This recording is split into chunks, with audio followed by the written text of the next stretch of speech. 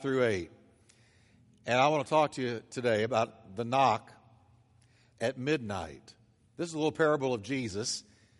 It says, he said to them, which of you shall have a friend and go to him at midnight and say to him, friend, lend me 3 loaves, for a friend of mine has come to me on his journey, and I have nothing to set before him.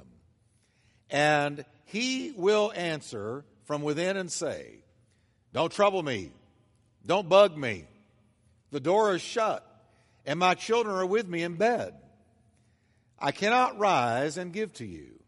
I say to you that he will not rise and give to him because he is his friend, yet because of his persistence, he will rise and give him as many as he needs.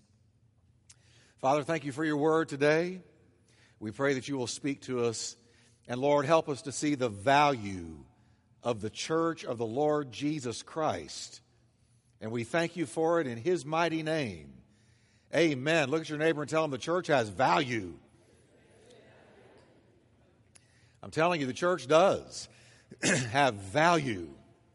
Now, this parable is primarily shared by Jesus, taught by Jesus, to teach us the value of persistence, not giving up in prayer, that we would not faint in the place of prayer, perseverance, continuing on. But I want to take a little bit of a different angle to it, and I want you to notice that he's giving us a situation where there was a knock on a door at the midnight hour. Now, I got to reading this, and it struck me, there's no hour like midnight. Most curfews for young people are set for the midnight hour. I want to see you not 1 minute after midnight. You be here by midnight.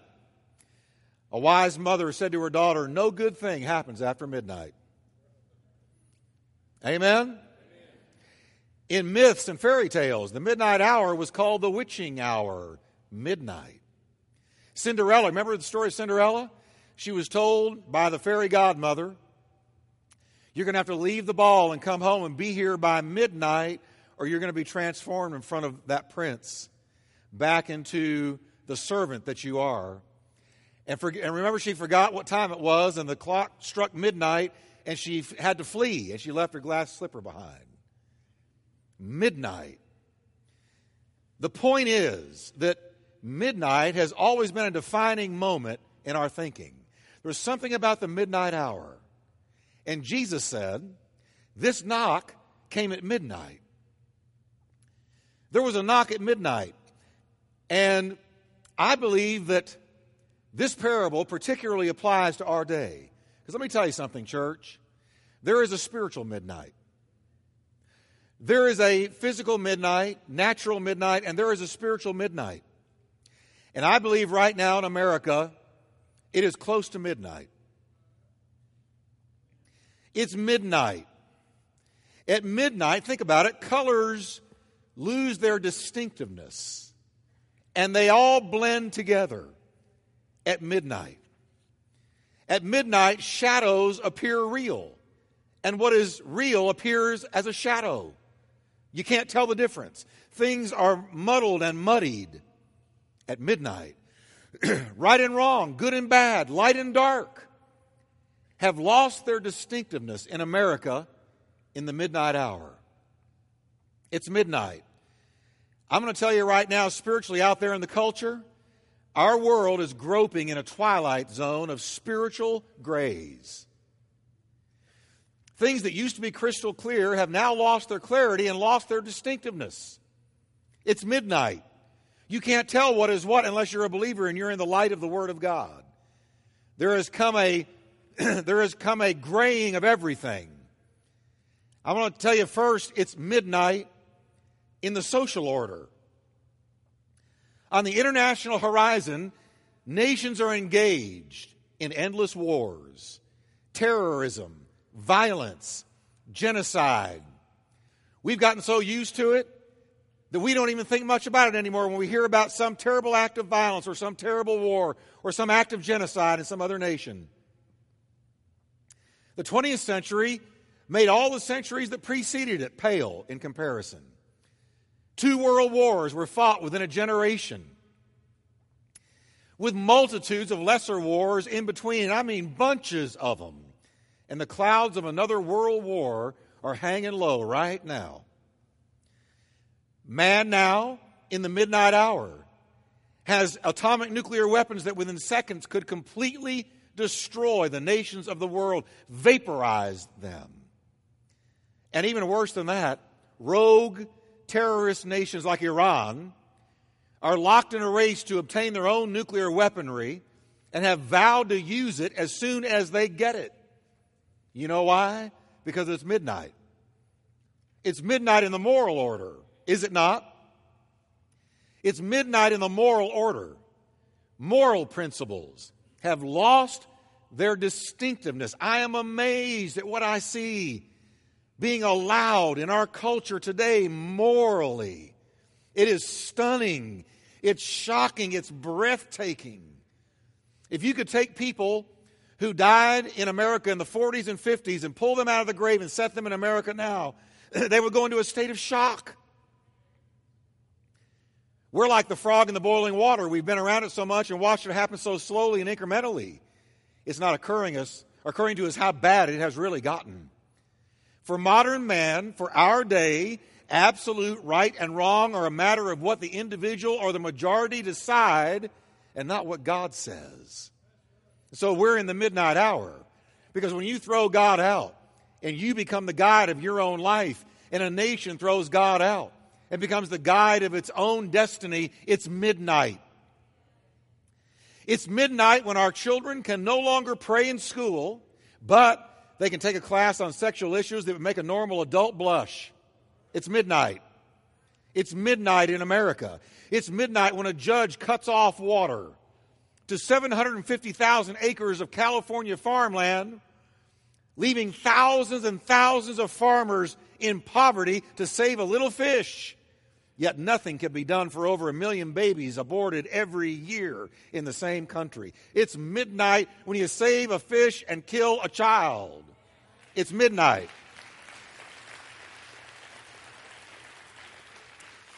It is midnight when 2 Florida school teachers are dragged into court for praying at a school luncheon, facing fines up to $5,000, 6 months in jail, and the loss of their retirement benefits, and this in a country that was birthed by Christians and birthed in prayer. It's midnight.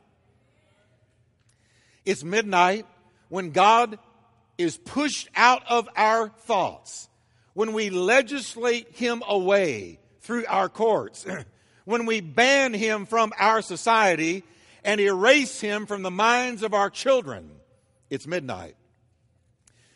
Whether or not you know it, the clock is striking midnight in America, and it's getting darker by the day. Yea, by the hour, it's getting darker.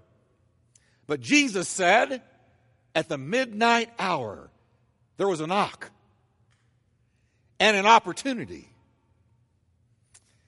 A man was looking for bread. Oh, hear me today, church. I've got a word from the Lord today. I know I do.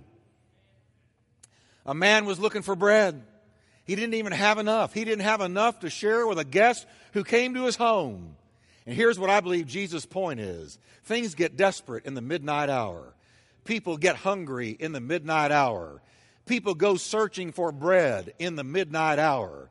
The midnight hour may be bad for the world, but it's an opportunity for the church. The Bible says, seize the season, make the most of every opportunity, for the days are evil. I believe in the midnight hour there is an opportunity for the church like we have never seen. And I want you to know today how important you are in the scenario of the midnight hour. I believe this simple parable of Jesus is a message to the church, His future church.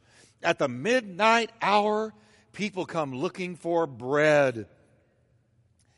And no doubt about it, the midnight hour is the days just before His return. Jesus is near. He's at the very door. He said, when you see all these things happening, you better lift up your head because your redemption is drawing nigh. The trumpet's about to be blown. Jesus is about to return.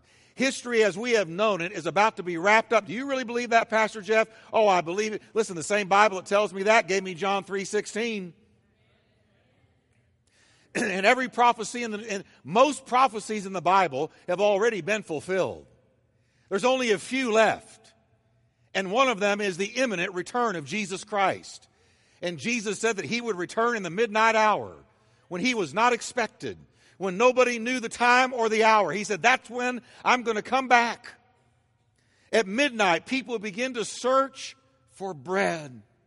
It's an opportunity for the church. Listen, at the midnight hour, they will come knocking on the door of the church. I believe this with all of my heart. And what does the true, blood-bought, Spirit-filled church of the Lord Jesus Christ have to offer? Why would they come knocking on the door of the church? I'm going to tell you why. Because as midnight creeps up on us, people are going to be looking for what Jesus called himself, the bread of life. They're going to be looking for the bread of life. Jesus didn't mince words. Jesus knew that when he told this parable about a man looking for bread, in John's gospel, he called himself the bread. He called himself the bread of life. So there's no question in my mind. He was using this parable to draw an illustration to let us know that in a midnight hour, when things are troubled and perilous, there is a famine that takes place out there in that world. A famine for truth. A famine for spiritual reality. A famine for God. And they go knocking somewhere. And I believe that we're in the hour that people are going to be knocking on the door of the church. I talked to a group of Baptist men yesterday morning. Got up at 6:30 to go minister to a Baptist men's breakfast. They had me in because of the radio. Here's a whole bunch of Baptist men. And I told them, I said, listen, you've got something the world doesn't have. And I said, you've got the bread of life. You've got what the world can never give itself. They've got to get it from God. The bread of life. Well, they started out real, just kind of staring at me. Before I was done, I had a couple of them standing up clapping. That's good for a Baptist prayer group. Even the preacher. Amen. And he was looking at me like he didn't know what to make of me at first. Because I wasn't from a Baptist church. I was from one of those. Did you know you're one of those? Now, what I noticed in this story is there had been disappointment in the past on the hungry man's part. He had been disappointed in the past with the house that he's been knocking on. But that didn't matter at midnight. Jesus said that this man had in the past walked away empty-handed, having heard the following discouraging words. Here's what he heard. Don't trouble me. Don't bug me. Don't hassle me. The door's now shut. My children are with me in bed. I cannot rise and give to you. What he heard was discouraging words. Don't want to fool with you. Can't mess with you. We four and no more are nice and comfy in our little house. Go away. He had heard that. But listen, when midnight struck, his past disappointments with this house did not matter. He wanted bread. There's a lot of people out there disappointed with the local church. A lot of people out there that are not in church because they got offended. They got hurt. They got something happened and it turned them away from the church. But I'm going to make a prediction to you. There's going to be a flocking. There's going to be a gathering. There is going to be a race towards the church in the midnight hour. And they're going to forget what has happened in the past because they know one thing. They may be imperfect. They may have hurt me. But I know there's bread in the house. There's bread in the house. Oh, church, I want you to understand the calling of God on us today. We are here for such a time as this. It is midnight. America has never been in the trouble we're in right now. It is midnight. We have never seen such darkness walk across this land as now. It's midnight. But there is a call on the church. Seize the opportunity because hungry people are going to come knocking on your door and they're going to want the bread of life. I told these Baptist men, you've got the bread of life. You've got Jesus in you who is the hope of glory. And because of that, they're going to come knocking. Are you ready? They're going to come knocking. You know, I used to drive by a Mrs. Baird's bread factory on my way to work. And I knew it was coming before I ever saw it.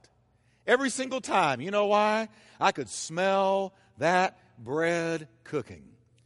I can't tell you how many times I went to the store because of the aroma I had smelled going by that place. It was just all around it like an anointing, like an aura, that incredible fragrance of baking bread. I used to go to the store and say, I want Mrs. Baird's bread. Only Mrs. Baird's bread will do. Why? Because I've smelled it. I know what it smells like cooking. Can I tell you what a real church does? A real church does like that Mrs. Baird's bread factory. It puts off the aroma. I'm telling you, church, it puts off the aroma of the bread of life. The church doesn't have Mrs. Baird's bread. The church has Wonder Bread. Wonder Bread. And people smell it. Oh, word gets out when Jesus is in the house. I'm telling you, word gets out when Jesus is in the house. When Jesus is in the house, you can't keep it in. You can't hide it. You can't conceal it. You can't muffle it. You can't tone it down. When Jesus is in the house, word is going to get out. There's bread in that house. Let me tell you something. It doesn't matter what race you are. It doesn't matter how much money you make. It doesn't matter what sign is hanging on the door. It doesn't matter how nice the building is. If bread is in the house, they're going to come from the north. They're going to flock from the south. They're going to attack it from the east. And they're going to come from the west when bread is in the house. They know He is there. They know Jesus is there.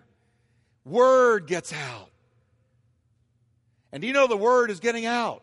People are walking into this church saying, I've heard that people are getting saved, heard people are getting delivered, I've heard that people are being fed, and you can't keep them away. In 3 weeks, we have had 70 people join the church. In 3 weeks, 70. Well, it's not me. It's not the name on a sign. It is not a location. Because you can be in the middle of a cornfield, and if Jesus is in the house, they will find a way to get to you. It said when Jesus was in the house, there wasn't room enough to receive them. No, not so much as about the door. Now I'm about to tell you why the church is so important, so needed, so crucial, especially in this midnight hour. Here's why. The church has 3 kinds of bread that they cannot get apart from Jesus. Now, I want you to know that our Jesus can give you something no one else can give you. Our Jesus can fulfill you in a way that nothing else can. Anything other than Jesus is a counterfeit, and it will not ultimately fulfill you. Our Jesus is the bread of life. Our Jesus is the light of the world. Our Jesus is the way, the truth, and the life, and no man gets to the Father but through Him. Our Jesus died for your sins, and no one else, not Mohammed, not Buddha, not Confucius, not anybody. Jesus died for your sins. Now here's the 3 kinds of bread we've got, and they're going to come looking for them in this midnight hour. The bread of hope, the bread of love, and the bread of forgiveness. Now let me take the bread of hope. The Bible says that hope is going to disappear. As the end draws near, hope is going to fade. As a matter of fact, rather than being filled with hope, Jesus said there will be signs in the sun, moon, and stars on the earth. Nations are going to be in anguish and perplexity at the roaring and tossing of the sea. He said men will faint and die, have heart attacks from terror, apprehensive, fearful of what is coming on the world, for the heavenly bodies will be shaken. Now, what does hope mean? Hope means you wake up looking forward to tomorrow. You look forward to what tomorrow is bringing. You look forward to what God is going to do in your life. Every believer who names the name of Christ ought to wake up excited about the day, because He's got you in His hands, and He is working out His plan. And heaven isn't very far off. We ought to wake up excited about tomorrow. But see, if you're not walking with Christ and you're out there in the midnight hour and you're groping in the dark and everything has become gray and you don't know what the answer is and what the truth is, you see what is coming upon the world and you faint. You faint from terror. You're apprehensive, not excited about what the future is bringing. At midnight, out there, all the things the world has placed its hope in, the Bible says will collapse like a house of cards. They will watch as their earthly heroes collapse. The financial structures are going to collapse. Their hopes for peace will collapse in the face of the worst wars the world has ever seen. They're going to find themselves in a world being shaken, being rocked and rolled, reeling, stunned, shaken, and undone. They will run to the place where the bread of hope survives and thrives. And I'm going to tell you who's going to have hope. It's going to be the blood-bought, spirit-filled church of the Lord Jesus Christ. We're going to have the bread of hope. Here's our message. Hope is in the house because of who is in the house. And Jesus Christ is in the house. And because He's in the house, we've got hope. Now, hope, according to the Bible, is this. Hope is a future certainty grounded in a present reality. It's a future certainty grounded in a present reality. So what is the present reality? The present reality is the resurrection of Jesus Christ from the dead. Now, I want you to hear me well today. Our hope does not rest in a religion. Our hope does not rest in a political party. Our hope does not rest in a nation. Our hope rests in the person of Jesus Christ, and hope springs from the resurrection of Jesus Christ from the dead, which is a present reality that can never be stolen away from you and me. There is false hope, and when you put your hope in something false, the legs are always knocked out from under you, the carpet is pulled out from under you, and you always wind up looking like a fool. But when you put your hope in the resurrection of Jesus Christ, it will never be shaken, never be removed. You will never lose it. You will never wake up disillusioned with sand sifting through your fingers. No, no, no. I wake up every day with victory because He rose from the dead. He rose from the dead. And you know what His resurrection did? His resurrection affirmed and confirmed every red letter in the Bible. When He said, "Let not your heart be troubled, neither let it be afraid. In my Father's house there are many mansions. If it were not so, I would tell you the truth. But I go to prepare a place for you, that where I am, there you may be also. And I'm going to come again and receive you unto myself." Well, that sounded great. But I want to know if He's going to rise from the dead, which will confirm that He is who He said He was. And when Jesus Christ woke up and undid those grave napkins from His face, stood up in the middle of that grave, He gave hell a coronary. When He walked out into the morning sun, when He walked out into the morning sun, let me tell you, God's amen came over everything He had ever said. And so that's why, listen to what Simon Peter called it. He said, "Praise be to the God and Father of our Lord Jesus Christ. In His great mercy, He has given us new birth into a living hope through the resurrection of Jesus Christ from the dead." Where does our hope come from? It comes from His resurrection. Because He has risen, we will also rise from the dead. Because He has risen, everything He said has been confirmed. I've got a living hope. It's alive and it's never going to die because it's based on the one thing that can't be stolen away from me, the resurrection of Jesus Christ from the dead. Well, that's the present reality. What's the future certainty? The future certainty is we have coming our way a new heaven and a new earth in which righteousness dwells. Says Simon Peter again, but in keeping with his promise, we are looking forward to. That's hope. We're looking forward to a new heaven and a new earth, the home of righteousness. The present reality, He's risen from the dead. That resurrection gives us a future certainty. A new heaven is coming and a new earth where righteousness dwells. Heaven is on the way. Hope is when you look up and you're looking forward to the future. Do you today? When you wake up, do you look forward to the future? You excited about what God's doing in your life? Is there a skip in your step and a smile on your face? I told those men yesterday, I said, here's what I tell my church. If you leave church and you go to a restaurant and you're looking down and sour like you just lost your best friend, don't tell them you were at my church that morning. You go out there and you smile. And you put a Jesus smile on your face, because it doesn't matter what you're going through, He is risen. It doesn't matter what mountain you're looking at, He is risen. It doesn't matter how deep the valley, He is risen. It doesn't matter what the devil has thrown against you. I'm telling you, you're more than a conqueror through Him who loved you. And if God be for you, who can be against you? So get out there, smile, and say, I was just at Turning Point Church, and we heard about Jesus Christ and His resurrection, and I am filled with hope, because you've got bread. You've got bread. Now, the second kind of bread the church possesses is the bread of love. The precious, priceless commodity of love is going to all but disappear in that midnight hour. Listen to what the Bible predicts about the decline of the character of men. Paul says, but you better know this. There's going to be terrible times, perilous times, and that's translated from the Greek that means stressful, stress-infested times in the last days, in the midnight hour.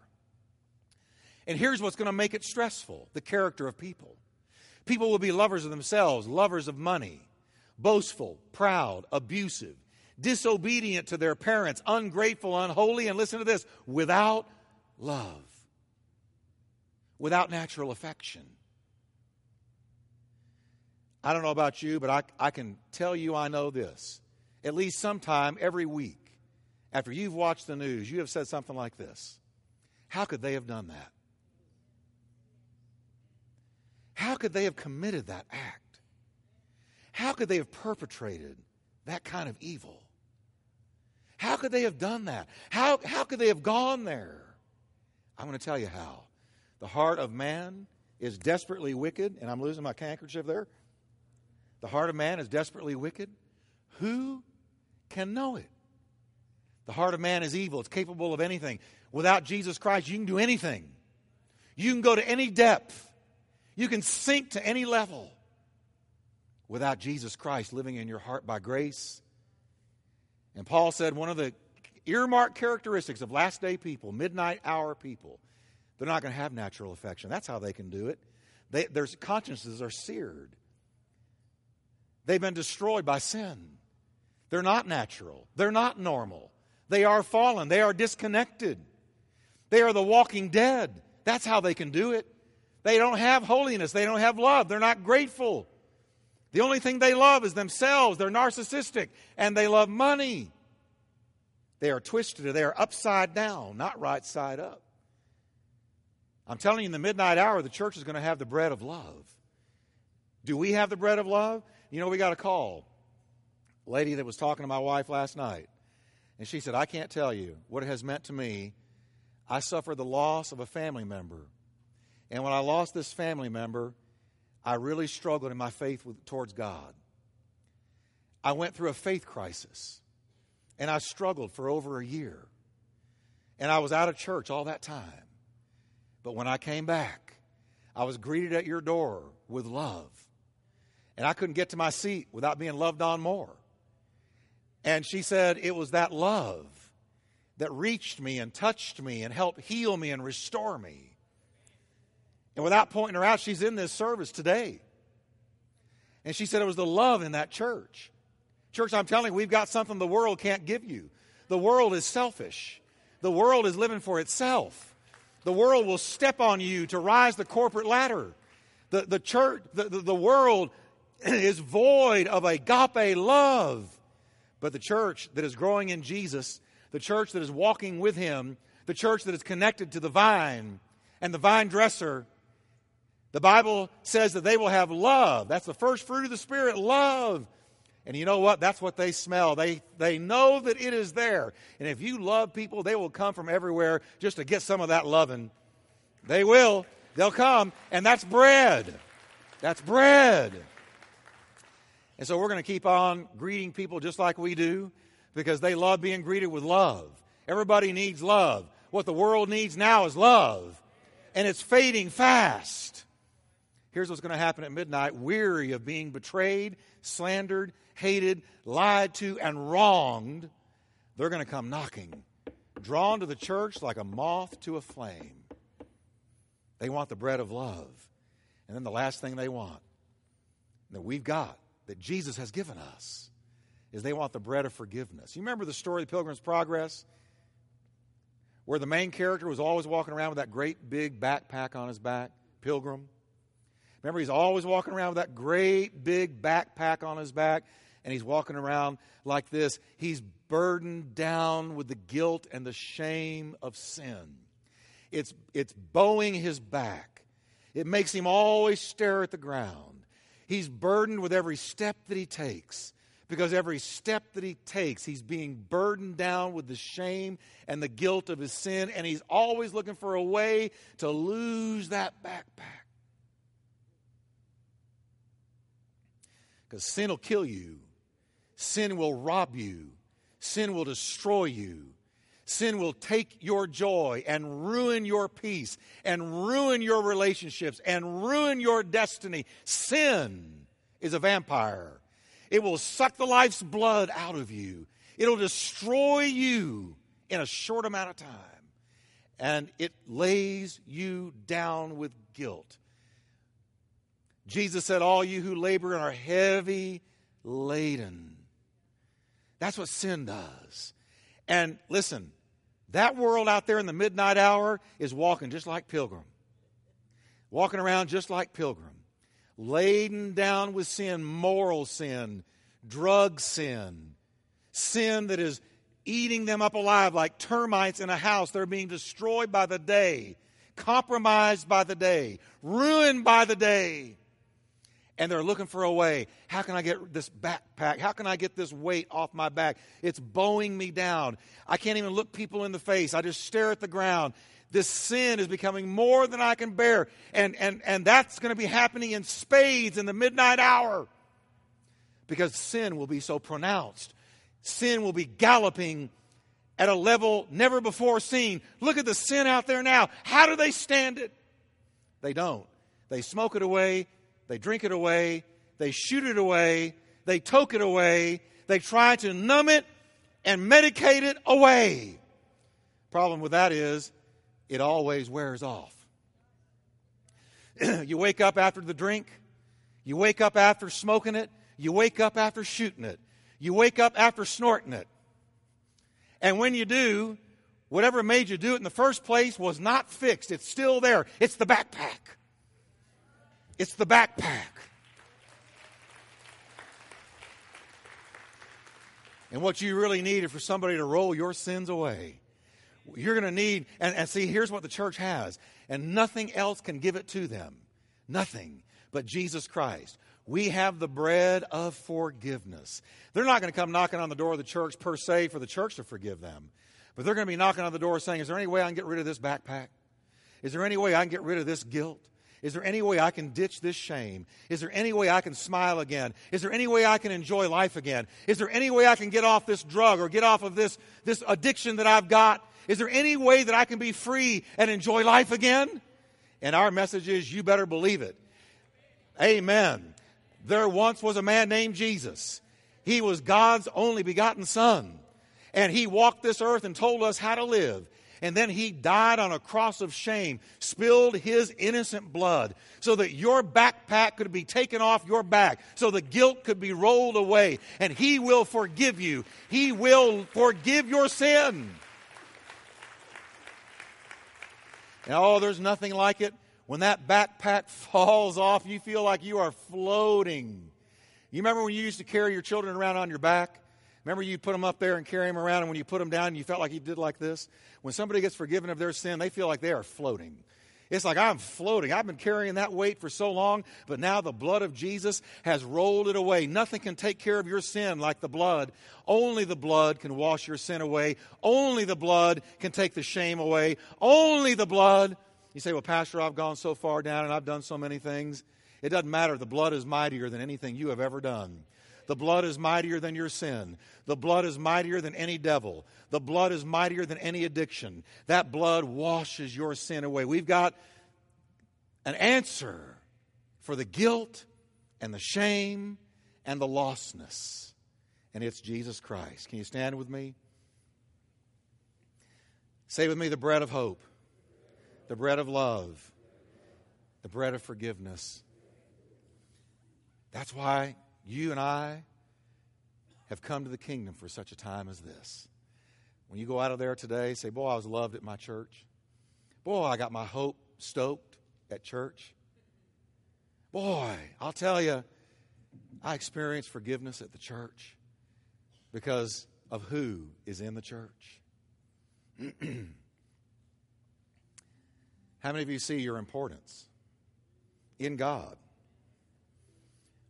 Say with me, this right here is a bread factory. Yeah. Paul said, you're an aroma of life unto life. And I want us to pray. Jason's youth ministry is a bread factory. Pastor Ray's ministry to kids, a bread factory. Ministry to addictions, a bread factory. We're a bread factory. Father, we just thank you right now that there's bread in the house by the grace of God. And we pray that at this midnight hour you will help us to shine. Help us to shine.